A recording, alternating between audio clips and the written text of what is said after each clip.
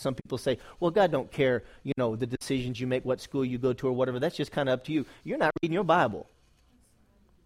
And I'll tell you this, there's people I know that teach that God don't have a specific mate for you. Yeah, he does. Yeah, he does.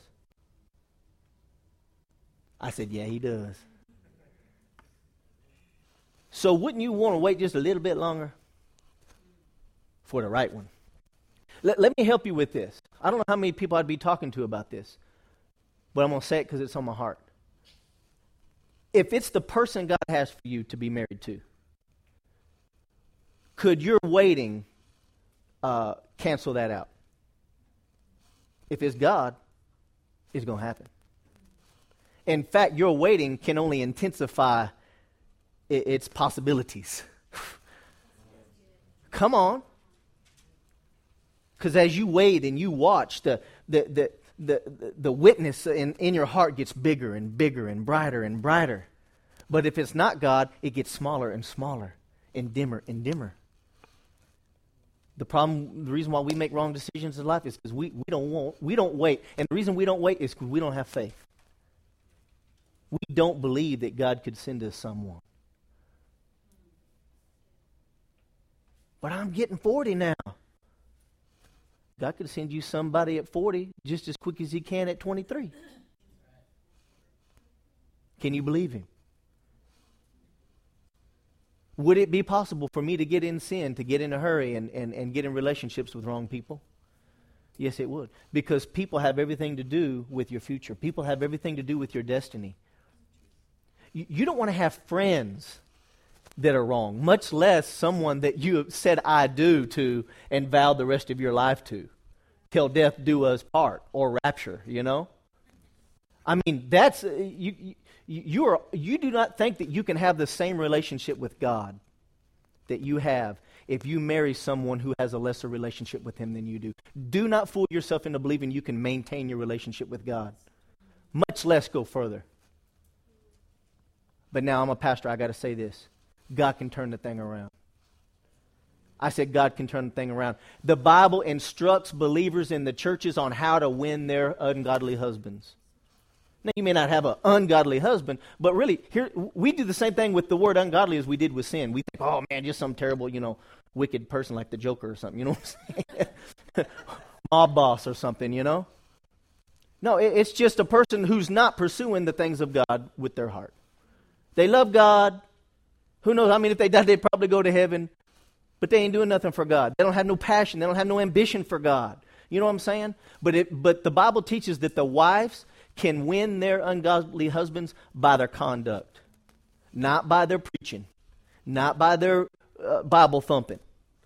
Not by their nagging. The book of Proverbs talks about a nagging wife. And it says in the Message translation, it says that it's better, or not in the Message, but it says it's better to dwell in the corner top of a roof alone than in the house with a nagging wife. But we just need to move on right now. Anyway, the Message translation says this, and I love the Message translation of it. It said it's better to dwell in the corner of a rooftop alone than in the house with the drip, drip, drip of a nagging wife. How many know what I'm talking about? That not the drip part. I can relate to the drip part of the faucet, and that's all. But no, but it just for the record, we're recording. So, but and wives don't mean to be nagging, and what they're saying is true, but they don't need to hear it from you. I said what they're saying might be true, but they don't need to hear it from you. A man needs to know and feel like he's making his own decisions. And even if he does the right thing, because you told him to, he still feels like he's just cowing to you. Huh? And if he does it because, oh boy, I'm preaching now. Hey, if he does it because you nagged him to do it, even if he does it from his heart, he'll never be convinced that you believe that.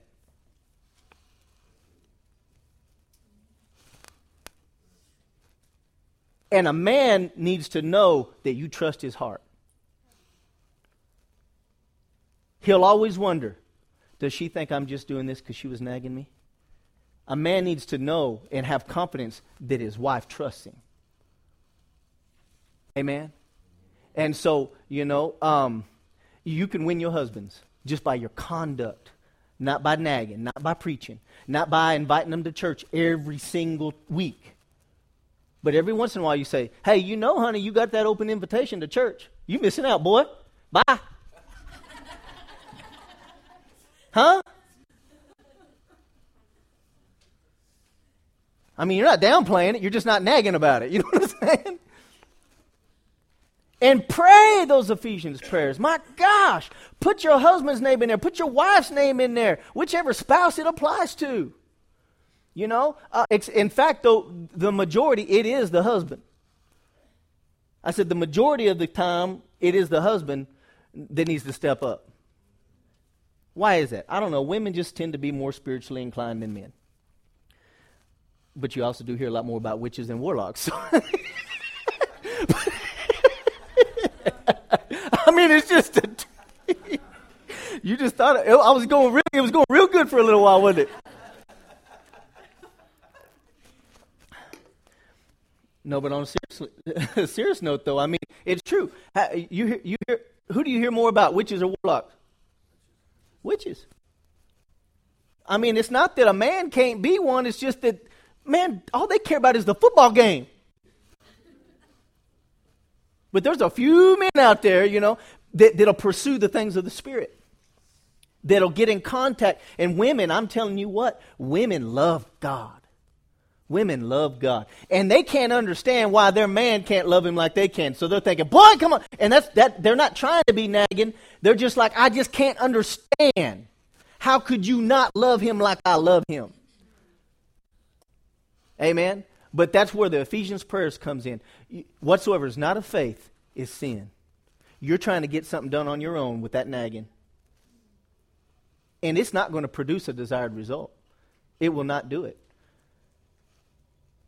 But if you will pray according to the Ephesians prayers, Ephesians 1 and Ephesians 3, in those prayers it says, Father, I ask that you would, in putting it in second person or whatever, or third person, you could say, Father, I ask that you would grant unto my husband, unto my wife, put their name in there, that you would grant unto them the spirit of wisdom and revelation and the knowledge of yourself, that the eyes of their understanding would be enlightened. How many know some things could change in your husband's life if his eyes were open?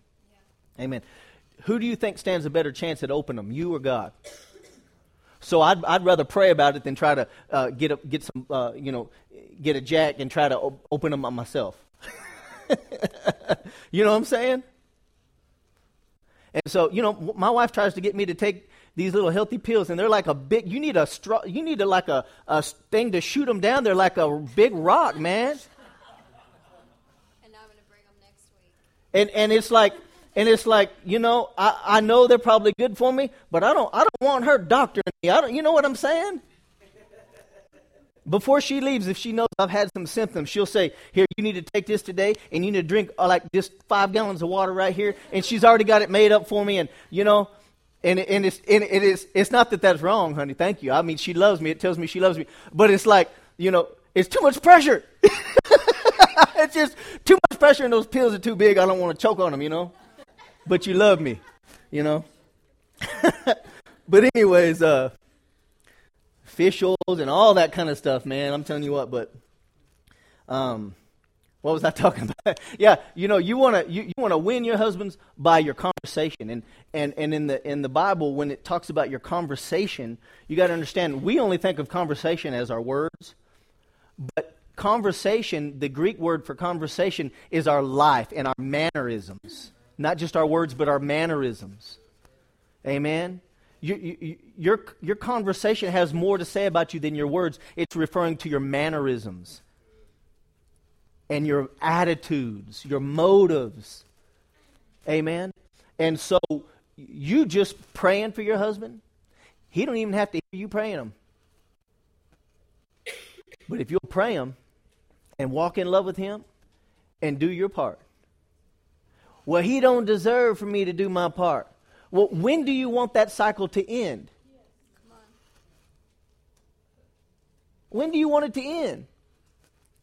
Besides, now you quit doing it as unto the Lord, and you thought you was doing it for them. Do I need to say that? Did y'all get what I'm talking about? I said, whenever you start having the attitude, it's like, well, when they change, I'll change. Now you forgot who you were doing it for. It's the Lord that rewards. Amen. And the Bible says you can, if you really want your husband won, first you're going to have to refuse to be bitter. You're going to have to refuse to get in offense and unforgiveness. And you're going to have to pray that thing out yourself. And then you can keep it out real easy. But you got to daily do those things. Pray those Ephesian prayers over yourself. We want to pray them for everyone else. Our boss, our spouse. Come on. But we need to pray them things over ourselves. What did Jesus say? He said, get the before you try to take the speck out of someone else's eye. And that's what we're doing with those Ephesian prayers. Oh my gosh, man. Woo-hoo. Oh God, open their eyes so they don't be so stupid. Oh, God, open their eyes so they don't be so mean to me. Come on. No, get the beam out of your own eye. Father, I ask that you would grant unto me the spirit of wisdom and revelation. There's something I'm doing that's not right. I need to know what I need to do differently in my life. Grant unto me the spirit of wisdom and revelation in the knowledge of you, that the eyes of my understanding would be enlightened. There's something I'm not quite understanding, or things would go a little different, I'm sure. I'm sure it's not going all wrong because of them. I'm sure I have something to do with it going wrong. You got to get to that place. If you don't, you're in pride, you're arrogant, and ain't nothing going to happen for you different. Pray those Ephesian prayers over yourself, and then in a heart of love for their benefit, not yours, you pray those prayers for them. Because we seek and desire the best for our spouse, not so they could change and make life easier for us.